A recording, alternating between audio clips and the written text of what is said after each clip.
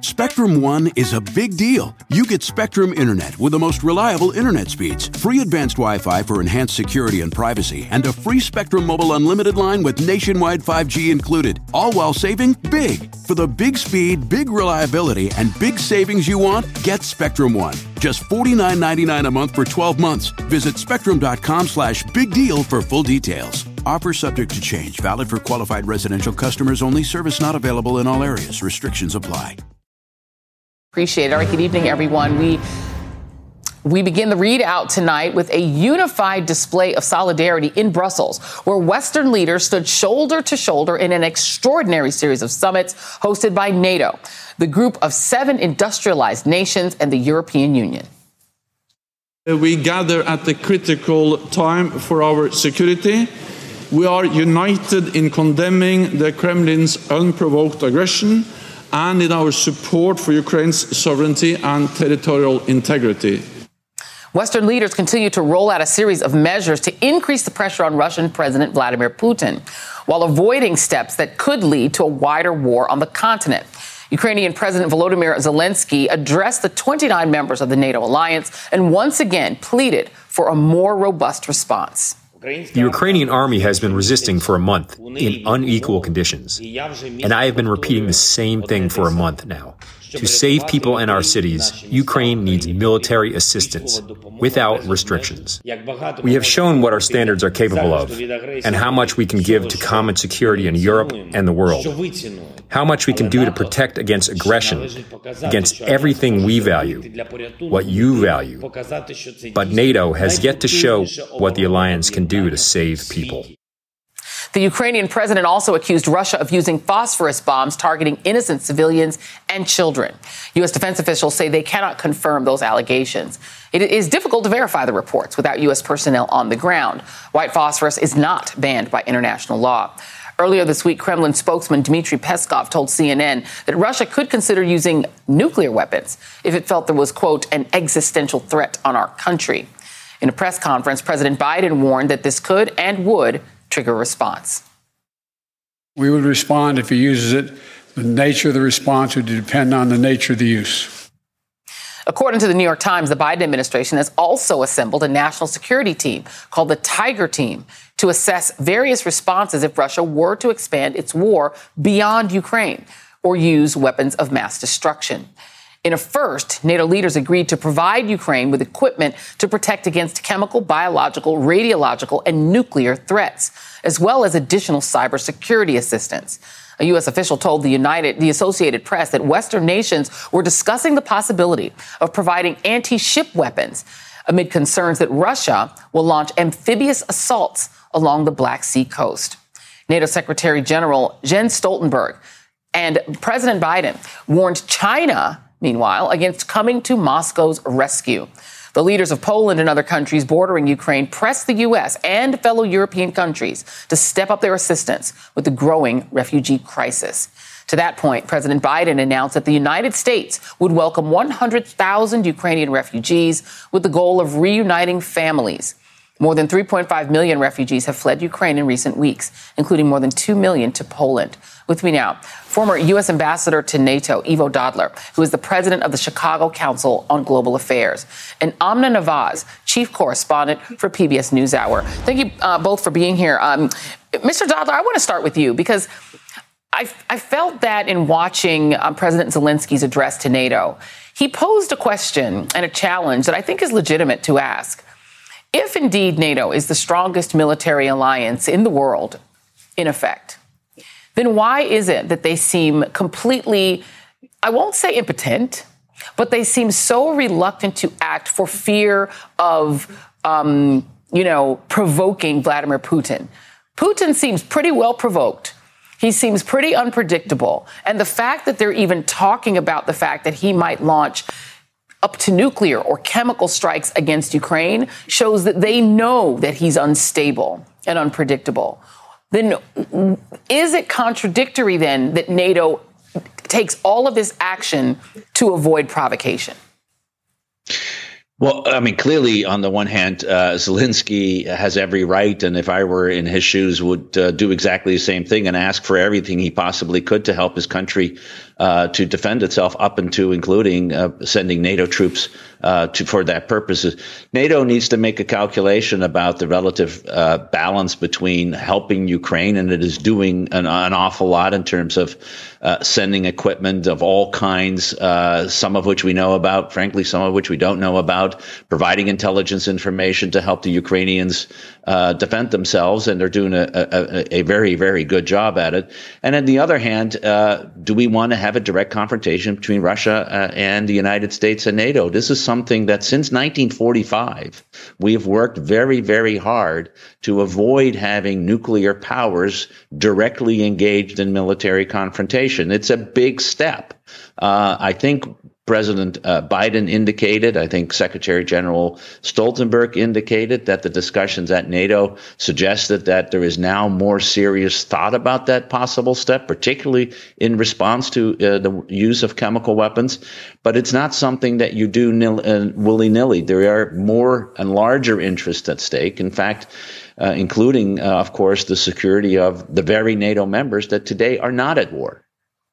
Let me just to put a finer point on it, and I take your point, absolutely. But I want to play, this is NATO Secretary Jens Stoltenberg. He was asked in two different arenas about the potential use of chemical weapons in this arena. And first by our own Andrea Mitchell, and then by our own Lester Holt. So I just want to play those two pieces of sound. Just take a listen.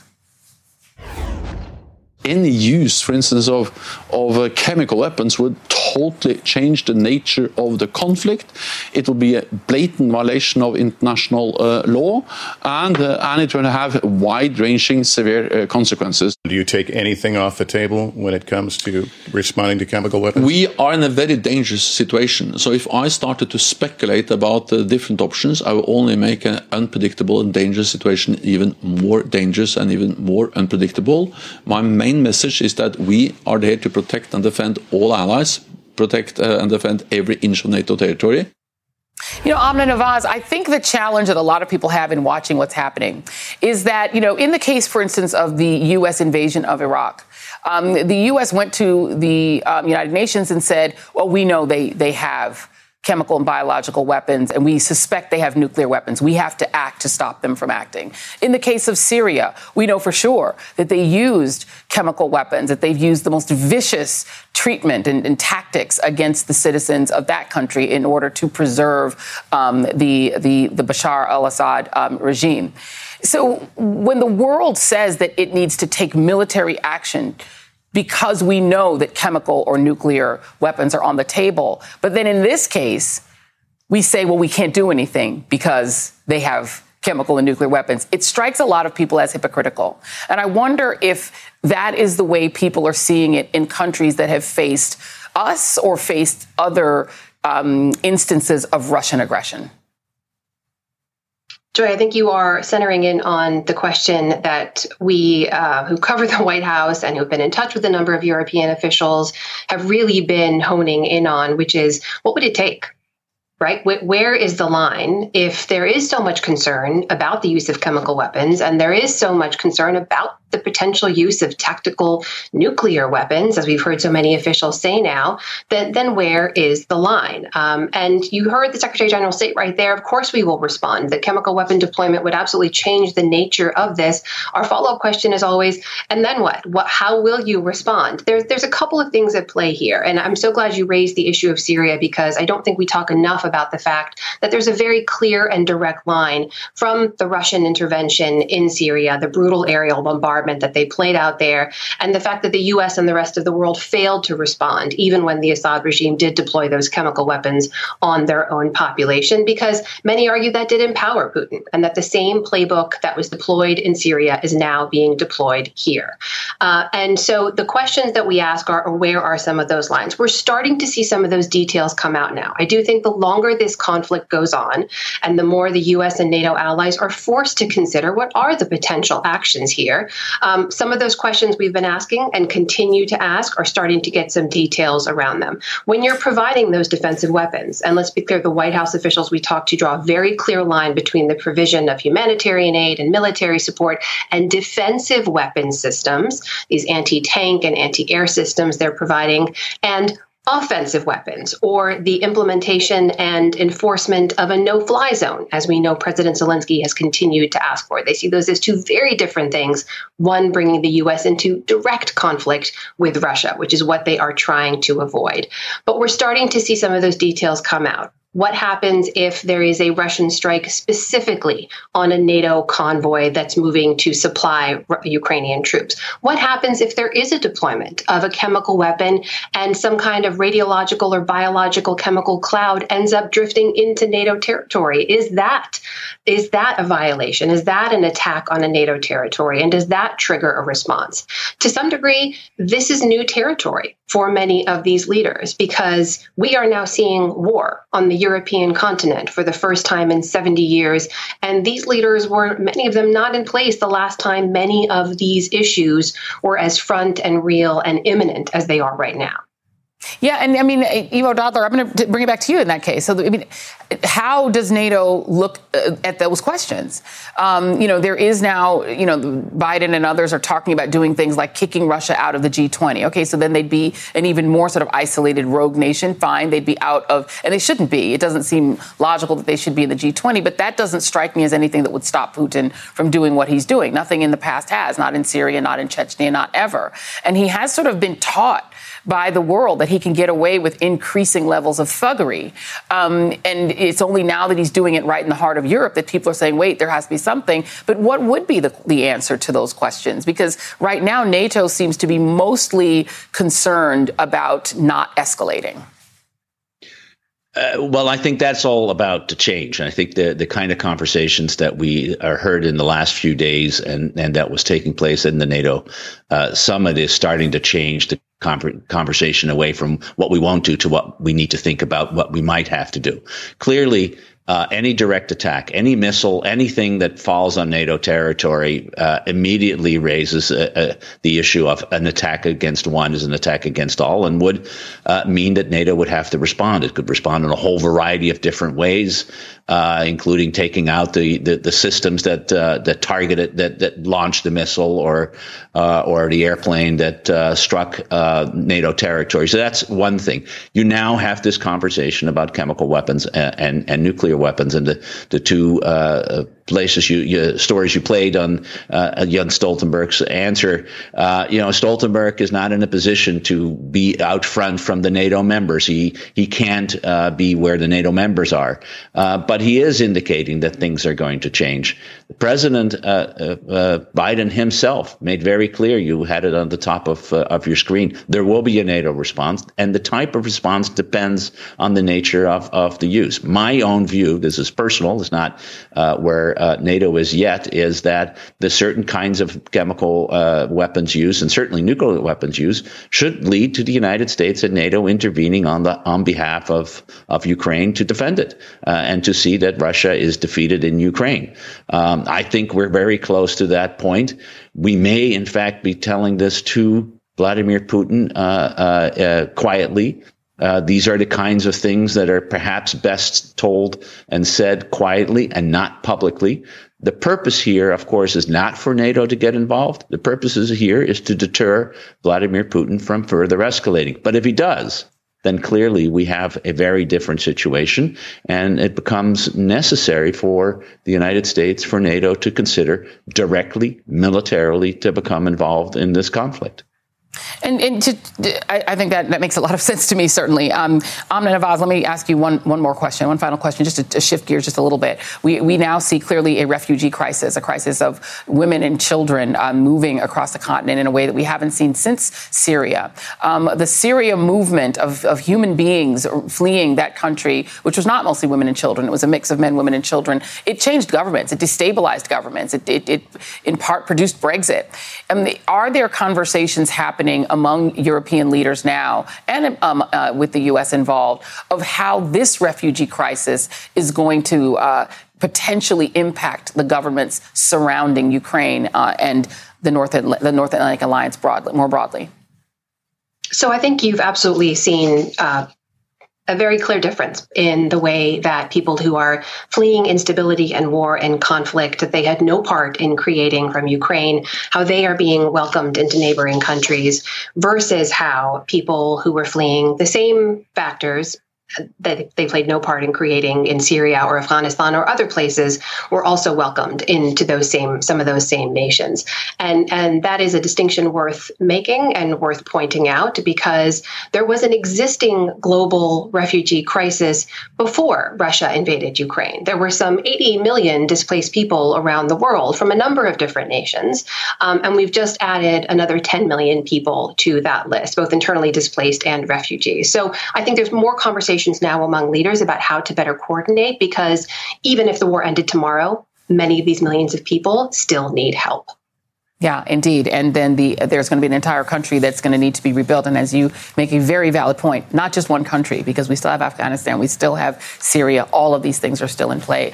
Thank you both, Ambassador Ivo Dodler and Amna Nawaz. Thank you both. Up next on the ReidOut. The numbers are staggering. More than half of all Ukrainian children have now been driven from their homes. We will get a live update from Ukraine. Also, the disgraceful, but not at all surprising, Republican treatment of Judge Ketanji Brown Jackson. What it tells us about them and what we learned about her. And a former Manhattan prosecutor who investigated Trump says he believes Trump is guilty of numerous felonies. Plus, new reporting tonight on Ginny Thomas and the dozens of text messages she sent her pen pal, Mark Meadows, to encourage him to overturn the election. The ReidOut continues after this. Today and every day, Planned Parenthood is committed to ensuring that everyone has the information and resources they need to make their own decisions about their bodies, including abortion care. Lawmakers who oppose abortion are attacking Planned Parenthood, which means affordable, high-quality, basic health care for more than 2 million people is at stake. The right to control our bodies and get the health care we need has been stolen from us. And now, politicians in nearly every state have introduced bills that would block people from getting the sexual and reproductive care they need. Planned Parenthood believes everyone deserves health care. It's a human right. That's why they fight every day to push for common-sense policies that protect our right to control our own bodies and against policies that interfere with decisions between patients and their doctor. Planned Parenthood needs your support now more than ever. With supporters like you, we can reclaim our rights and protect and expand access to abortion care. Visit PlannedParenthood.org/future. That's PlannedParenthood.org/future. We are 1 month into Russia's unprovoked war in Ukraine that's caused a horrific humanitarian crisis. More than half of Ukrainian children have been displaced, forced to leave their homes. According to UNICEF, 50 Ukrainian children have become refugees every minute since the war started. This as Russia continues to indiscriminately shell civilians, with the city of Mariupol utterly destroyed. New drone footage from Mariupol shows a line of people waiting for humanitarian aid, with Ukraine saying that the Russian military hasn't allowed a humanitarian convoy to enter Mariupol for the third day in a row. More than 2,700 people were able to evacuate the city today. But in a truly Orwellian twist, the Washington Post reports that a Russia TV anchor blamed Ukrainian nationalists for scenes of absolute destruction in Mariupol, where Russian forces have consistently and unrelentingly bombarded the city. Meanwhile, Ukraine is also accusing Russia of forcibly detaining more than 400,000 Ukrainian citizens, including more than 2,000 children, and deporting them to Russia. Russia also continues to hit the Ukrainian capital of Kyiv and its surrounding areas, but Ukrainian forces say they've been able to push back the Russian army from reaching the capital. And the Ukrainian people remain resilient, with artists in Kyiv making bulletproof vests. And in the middle of downtown Lviv today, hundreds of flak jackets, helmets, sniper scopes, and drones were loaded into cars headed for the Eastern Front, thanks to a Lithuanian group called Blue Yellow. With me now from Lviv is NBC News correspondent Cal Perry. I was interested today to see all of the reports, essentially that Russian forces have been pushed back from the capital. Give us updates on sort of the military movement of the Russian onslaught on this country. So it's sort of remarkable, right? A month into this war now, a month that the Ukrainian president didn't expect to happen, or certainly didn't want to spook people by saying it was going to happen. And here we are a month in, Ukrainian forces now finally on the offensive near the capital of Kyiv, about 40 miles to the west. In Mariupol, we understand that there was this counterattack in the last 24 hours, and a number of Russian vehicles, tanks, armored APCs were destroyed as those lines were either moved back or Ukrainian forces actually broke through those lines. The United Kingdom Ministry of Defense said it's probably likely that Ukrainian forces are going to encircle a group of Russian soldiers. That will only increase the number of POWs that Ukraine already has. The numbers of Russian soldiers that have been killed, whether it's between 7,000 and up to 14,000, those are heavy losses, Joy, and that's something I don't think people expected here. Now, in response to that, it seems like Russia is punishing the civilian population of this country. Mariupol is starting to look like Aleppo in Syria. This is a city that has been largely destroyed. That drone footage is truly apocalyptic, and you have a city of civilians basically living underground, fighting every day for survival. The question here for President Zelensky, for NATO, is how to come about peace. And look, President Zelensky finished his address to NATO today by saying it is time for peace. He wants to talk. The question, though, is a month into this war, tens of thousands of Russian soldiers on Ukrainian territory, some of them now building defensive positions. What does that look like? What does it look like a peace agreement? Does it look like a ceasefire in the east? What happens to those Russian troops that have surrounded the capital? This is a country that is now fully at war, Joy, and the statistics that you laid out, 10 million people internally displaced, 4 million refugees, and half the children of this country displaced since the fighting began. It is almost impossible to imagine.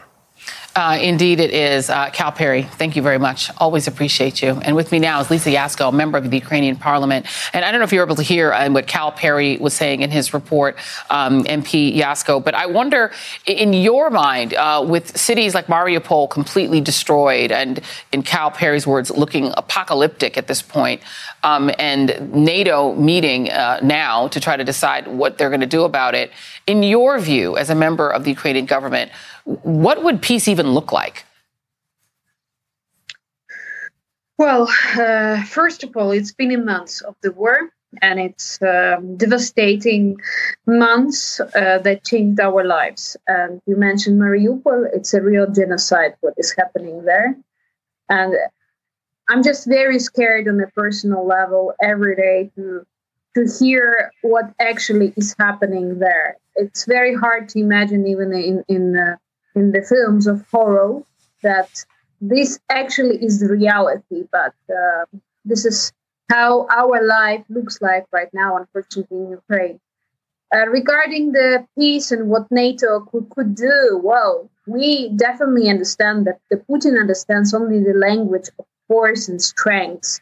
So now it's the question of the military assistance, of course, because without it, Putin will just smile and continue targeting more civilians, ruining more lives, infrastructure, and definitely a high risk of nuclear and chemical weapon that he can use is increasing. So the question is, how do we stop Putin? How do we end war? And this is what the international cooperation needs to address right now very urgently, because we don't have time for more negotiations. Of course, diplomatic efforts are important, but only with strength and with the military force. This is the language that Putin will understand. You know, I totally feel what you're saying. I mean, as somebody who is experiencing this horror, this nightmare yourself, and feeling this fear every day for yourself and your country and your loved ones, I wonder, just as a member of the government of Ukraine, what do you think about NATO at this point? Does NATO seem like a strong military alliance to you, something that would benefit Ukraine to be a part of?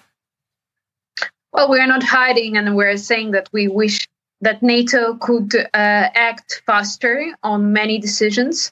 But in the same time, we see that NATO has never been so united as it is right now. And let's be honest, this war is the biggest war in Europe since the Second World War. And I'm sure that's a challenge, existential challenge for many international organizations and security alliances who actually didn't have such challenges for many, many years. So this is now the moment of truth and ability to rebuild the purpose and all the tools that can be used to make sure that tomorrow we have peace. If and when this ends, and it will end eventually, and it does feel like it will end with Ukraine ultimately being victorious, because Ukraine is the more valorous actor here and obviously has the greater motivation. Would you want Ukraine to join NATO? Do you think that it would prevent a repeat of this in the future? Well, I'm sure that from a month ago till all the future that we have, that Ukrainian army and Ukrainian society is one of the strongest in terms of how we are able to defend our land with all the tools that are available. I'm talking now about the weapon, but also on the human level, and that resistance and strength and that unity, I'm sure that will be central to the NATO alliance. I'm sure that European security is not possible without Ukraine. And I want to remind also that Euro-Atlantic integration and NATO is a part like that represents the will of Ukrainian people, and it's written in our constitution. So it cannot be taken away in any way. Of course, this is with us. Well, I don't even remember who said it, so I apologize for not quoting the person by name. But when this is all over, it may be that Europe and NATO might want to join Ukraine because there is no doubt that Ukraine is an incredibly strong country with very, very brave people. MP Lisa Yasko, thank you very, very much. Stay safe. And up next on the ReidOut, Judge Ketanji Brown Jackson demonstrated admirable poise while facing the angry, scowling, snarling, dog-whistling Republicans.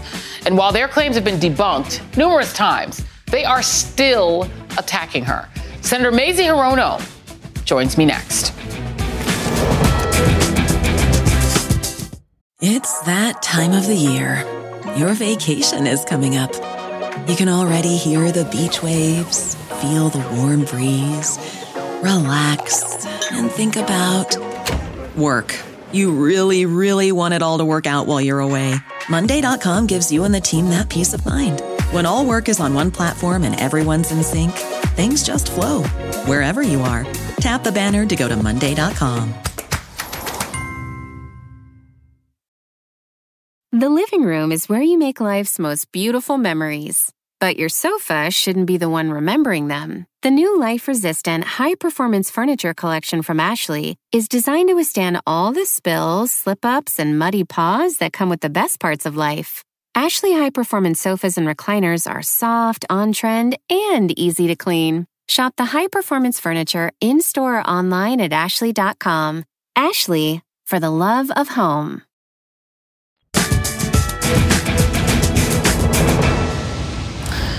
The Supreme Court confirmation hearings for Judge Ketanji Brown Jackson are now over, thankfully. Today, the Senate Judiciary Committee heard from outside witnesses, including members of the American Bar Association, who all praised Judge Jackson's qualifications to sit on the highest court in the land. Judge Jackson did not appear at today's hearing, but she was on Capitol Hill meeting with senators. At the same time, Republicans continued their attacks. Today, Minority Leader Mitch McConnell, unsurprisingly, announced that he will not support Judge Jackson, as if he ever would have, and complained of what he called her lack of candor in responding to questions. Now, although he didn't seem to mind the questions themselves with all the dog whistles that some of his fellow colleagues opted to use. But through it all, Judge Jackson remained poised with a graceful temperament, even during moments like this one with America's, and Canada's most ridiculous person, Senator Ted Cruz.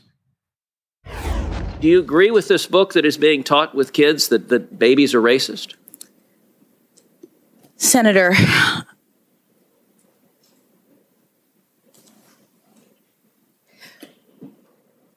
I do not believe that any child should be made to feel as though they are racist or though they are not valued or though they are less than. As New York Times best-selling author and friend of the show, Elie Mystal, points out, that seemingly unending pause from the judge illustrated how power and privilege work in America. Mystal writes, in that pregnant moment, everybody in the whole country who was watching got to see whiteness at work. Everybody knew that Ted Cruz got to stand up there and call Ketanji Brown Jackson whatever he wanted to, and nobody would stop him. Everybody knew that Jackson could not respond in kind if she wanted the job.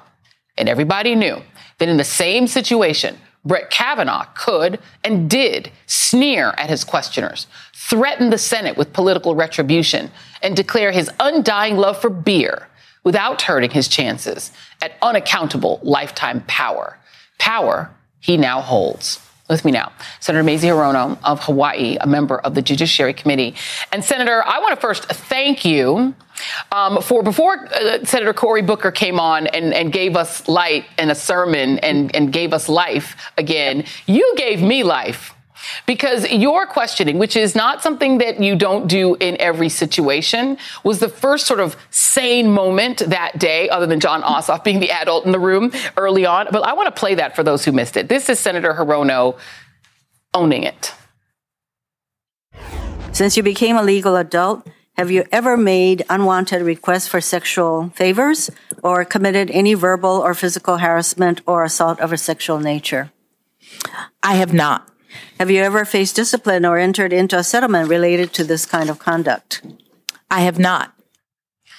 I want to ask you, I think I all caps praised you for doing that because for me, the courts, I struggle with the Supreme Court because it gets to decide issues of how you and I as women can decide what to do with our bodies when two of the 6 conservative members have been credibly accused of sexual violations against women, either harassment or worse, in the case of Kavanaugh, of sexually assaulting his teenage friend and 2 other women who are in college. So why do you ask that question? And is it related in some way to Kavanaugh or something else? I started asking that question before Judge Kavanaugh came before us. And this was during a time when Me Too movement was happening. And I didn't want the fact that women have had to endure, basically women, of this kind of assault and harassment since, as I put it, time immemorial. I did not want that swept under the rug because, note, we did have a president who was a sexual predator. So I thought it was really important. So I've been asking that of everyone, every nominee on any of my committees for years now. And the thing is that both Clarence Thomas and Kavanaugh were accused of that. They, if they were being honest, would have had to answer yes, and yet it didn't stop them from getting power. Just as I think that the different standards for men and women could not be more glaring, especially for women of color, right? Because if you, Senator Hirono, had checked your phone to see my tweet, you would have been ridiculed utterly, and people would have considered you an unserious person because you are a woman of color. Yet a man, Ted Cruz, literally got busted by an LA Times photographer attacking Judge Jackson on purpose in order to get tweets and then checking them. In serving in that body, how do you deal with these glaring inconsistencies? Well, fortunately, when those attacks were lodged against Judge Jackson, she handled herself so well, as you say, calmly, with dignity. And I've been asked many times by reporters, why do you think that people like Cruz, Hawley, why do they go on the attack? And I say, because they're running for president. Let's be honest here. Yeah. You pointed out, I thought was also important in your questioning, the fact that Josh Hawley, in fact, has voted to confirm men to the federal bench who have almost identical sentencing records to Judge Jackson. That hypocrisy felt particularly glaring to me. Did it to you? Oh, definitely. That's why I brought it up. And that's why I asked Judge Jackson, do you think that these judges who have been sentencing along the lines that you have, that they are soft somehow on child pornographers? Of course, the answer is no. This is what you call double standard. And they also attacked Judge Jackson for representing a Black woman representing poor people. you could call these things dog whistles. Double standards, that's for sure. They certainly are. I want to show a picture to everyone before I let you go. This is a New York Times photo of Judge Jackson and her beautiful daughter from the hearing. And the photo was taken by a woman named Sarah Beth Maney, the first Black photography fellow of the New York Times D.C. Bureau. We got a real joy out of listening to Senator Cory Booker talk about what it meant to him to see Judge Jackson in this position. And I wonder if you could close this segment by telling us, seeing that image of this incredible Black woman, accomplished woman on her way to the Supreme Court, very likely, we hope, what did it mean to you? Everything, because as the hours wore on and she kept getting attacked in an unfounded way, it truly came home to me how important she will be on the Supreme Court. That representation, the kind of diversity she brings to the court is so, so important. And after Cory did his incredible affirmation, I told my colleagues, okay, we should all shut up and go home. And that's it. So I have this lovely picture of Cory, my friend Barbara Lee, who was there, and me hugging each other, because when Cory did his affirmation, as I call it, as far as I'm concerned, there was not a dry eye in the house. It certainly brought tears to my eyes to know that this incredibly talented, committed woman, Black woman, strong Black woman was going to be on the Supreme Court. It made me so proud. Well, Senator Mazie Hirono, I hope you don't get tired of being in the Senate, because when the first Asian American justice gets on the court, I want you to come back on here, and all we're going to do for the whole segment is look into the camera at Josh Hawley and all his friends like, deal with it. Grow up. The world is changing. Senator Mazie Hirono, thank you very much. Really appreciate you. Okay, cheers. Up next, thank you, aloha. Up next, guilty of numerous felony violations. That is the assessment of one of the Manhattan prosecutors who investigated Donald Trump for fraud, according to a stunning new report in the New York Times. He and his colleague resigned last month after it appeared the Manhattan DA was reluctant to indict Trump. His resignation letter warns of a grave failure of justice, and that is next.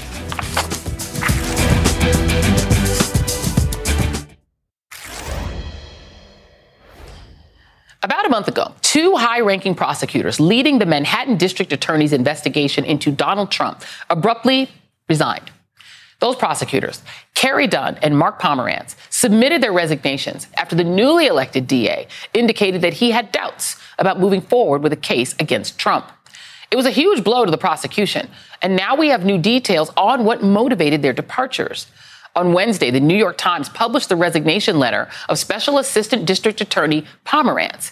It was sent to Manhattan DA Alvin Bragg just last month, saying, quote, I believe that Donald Trump is guilty of numerous felony violations of the penal law. He also wrote, I have worked too hard as a lawyer and for too long now to become a passive participant in what I believe to be a grave failure of justice. Joining me now is Glenn Kirshner, MSNBC legal analyst and a former federal prosecutor. And Glenn, I read that letter in shock, not just about the language that he directly used with Alvin Bragg, but about this. Let me read this. This is part of the letter as well. In late 2021, then District Attorney Cyrus Vance directed a thorough review of the facts and law relating to Mr. Trump's financial statements. Mr. Vance had been intimately involved in our investigation, attending grand jury presentations, sitting in on certain witness interviews, and receiving regular reports about the progress of the investigation. He concluded the facts warranted prosecution, and he directed the team to present evidence to a grand jury and to seek indictment of Mr. Trump and other defendants as soon as reasonably possible. How on earth could Alvin Bragg turn down this prosecution? Well, that is a question, Joy, that the people of New York, and by extension, the people of the nation, deserve an answer to. Because, Mark Pomerantz, people should remember, he was a very accomplished federal prosecutor. He headed up the appellate division at the Southern District of New York U.S. Attorney's Office. He then did a second stint in that office. He headed up the criminal division. And in that capacity, he successfully tried mob boss John Gotti. He also served as a criminal defense attorney in white-collar cases, and he is universally regarded as a white-collar crime subject subject matter expert. I mean, he knows how to prosecute. He knows a case that can be proved beyond a reasonable doubt when he sees it. And he makes clear in this letter, Joy, the evidence supports the conclusion that Donald Trump committed felony crimes and that the evidence can prove him guilty beyond a reasonable doubt. And he said it's a grave injustice if these charges aren't brought. We're always talking about how we don't know what's going on in the Department of Justice. Well, guess what? We now know what went on inside the Manhattan District Attorney's office. They built a case against Donald Trump that could and should have been brought, and Alvin Bragg put a stop to it. And we have no idea why. We enjoy wide latitude when we're exercising prosecutorial discretion, Joy. I exercised that discretion for 30 years. But you know what? Prosecutors can also abuse that discretion. And from the outside, given everything we know, it looks like Bragg abused his discretion, and we need to know more about why he made that decision. And Alvin Bragg is invited to come on the show and explain this because it sure smells like corruption to me. Michael Cohen testified under oath that Donald Trump did exactly what the investigators found that he did. And Cyrus Vance, who was not exactly aggressive about going after the Trump family, let's just be honest, when he was in that job, he even said that he should be prosecuted. Something smells corrupt here, and I think it definitely should be investigated. And the voters of New York should hold Alvin Bragg accountable. Let's move on to Ginny Thomas. Speaking of corruption, let me read this. This is a news story that broke in the Washington Post late today. Virginia Ginny Thomas, the wife of Supreme Court Justice Clarence Thomas, urged White House Chief of Staff Mark Meadows, to pursue unrelenting efforts to overturn the 2020 election text show. On November 10, after news organizations had projected Joe Biden the winner based on state vote totals, Thomas wrote to Meadows, "Help this great president stand firm, Mark," with lots of exclamation points. "You are the leader. With him, who is standing for America's constitutional government's in the precipice, the majority knows Biden and the left is attempting the greatest heist in our history." Here's what makes this even more corrupt. Yes, we know that she's like a QAnon right-wing Looney Tune, that she's always been that. But she's married to one of the justices of the Supreme Court and the only justice out of 9 who voted this way. Jane Mayer pointing out, he did not recuse himself. He was the only vote to block the January 6th committee from getting Trump's papers. Mark Meadows filed a supporting brief for that, and Ginny's texts were at stake. This is pure corruption on the part of the Thomases. Your thoughts? You know, Joy, I don't say this lightly, but based on what we're learning, this feels like a deeply unethical decision by Justice Thomas not to recuse himself from having anything to do with making decisions about the insurrection, because we now know, courtesy of these texts, which really are blockbuster, that Ginny Thomas was using her position and her obvious connections to urge Mark Meadows to keep Donald Trump installed in the presidency unconstitutionally. I don't think a Hollywood scriptwriter could come up with anything like this. And I think that the two natural questions based on the reporting about this text exchange between Ginny Thomas and Mark Meadows are, one, will the J6 committee subpoena the spouse of a sitting Supreme Court justice, or would that be viewed as some kind of third rail? I think, no one is above the law. I've heard that before. Well, let's prove it by treating Ginny Thomas the way we would treat any other witness and beyond, because we don't know if she's just a witness or she may have some criminal exposure for what happened on January 6th, or what happened before with respect to organizing it, or what happened after with respect to either covering it up or giving aid and comfort to the insurrectionists, which in itself is a crime. But one thing is clear, Joy, Clarence Thomas should be nowhere near sitting as a justice presiding over any of these decisions. But he also voted literally to protect his own wife's texts in that case. He himself should perhaps be subpoenaed. Let me just, for those of you, just to remind you what was at stake here. Here's Mo Brooks talking about what Trump wanted him to do. Did he directly tell you to fight to decertify the election, the 2020 election? He did not use the word decertify. He used the word rescind. And then immediately remove Joe Biden. I guess that would be through impeachment? through the rescission of the election results. Did he directly say that there should be a new special election for the presidency? In one of the conversations, he mentioned having a subsequent election for the presidency. Okay. I am out of time, so I don't even get to ask you a question. I will just say for our audience, in my opinion, feels like a conspiracy, smells like a conspiracy, and looks like Ginny Thomas and maybe her hubby were part of it. That's just me. I'm not a lawyer and not a prosecutor. Glenn Kirshner is, but we're out of time, so he can't comment. Moments of joy. Thank you very much, Glenn. Appreciate you. Moments of joy are hard to come by in war zones, but guess what? We found something that comes pretty darn close, and that is next. Don't go anywhere.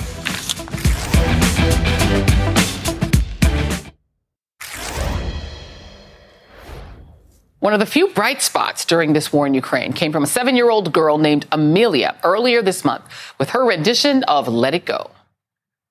Отпусти и забудь, что прошло уже не вернуть. That heartwarming video was filmed as Amelia and her family hid in a bomb shelter while Russian forces shelled the ground above. She and her family are now in Poland, where she performed Ukraine's national anthem for an audience of thousands. Take a look.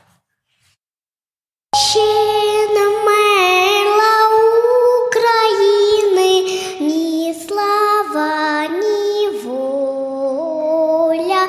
Ще не браття українці, усміхнеться доля. And that's tonight's ReidOut. It's that time of the year. Your vacation is coming up. You can already hear the beach waves, feel the warm breeze, relax, and think about work. You really, really want it all to work out while you're away. Monday.com gives you and the team that peace of mind. When all work is on one platform and everyone's in sync, things just flow wherever you are. Tap the banner to go to Monday.com.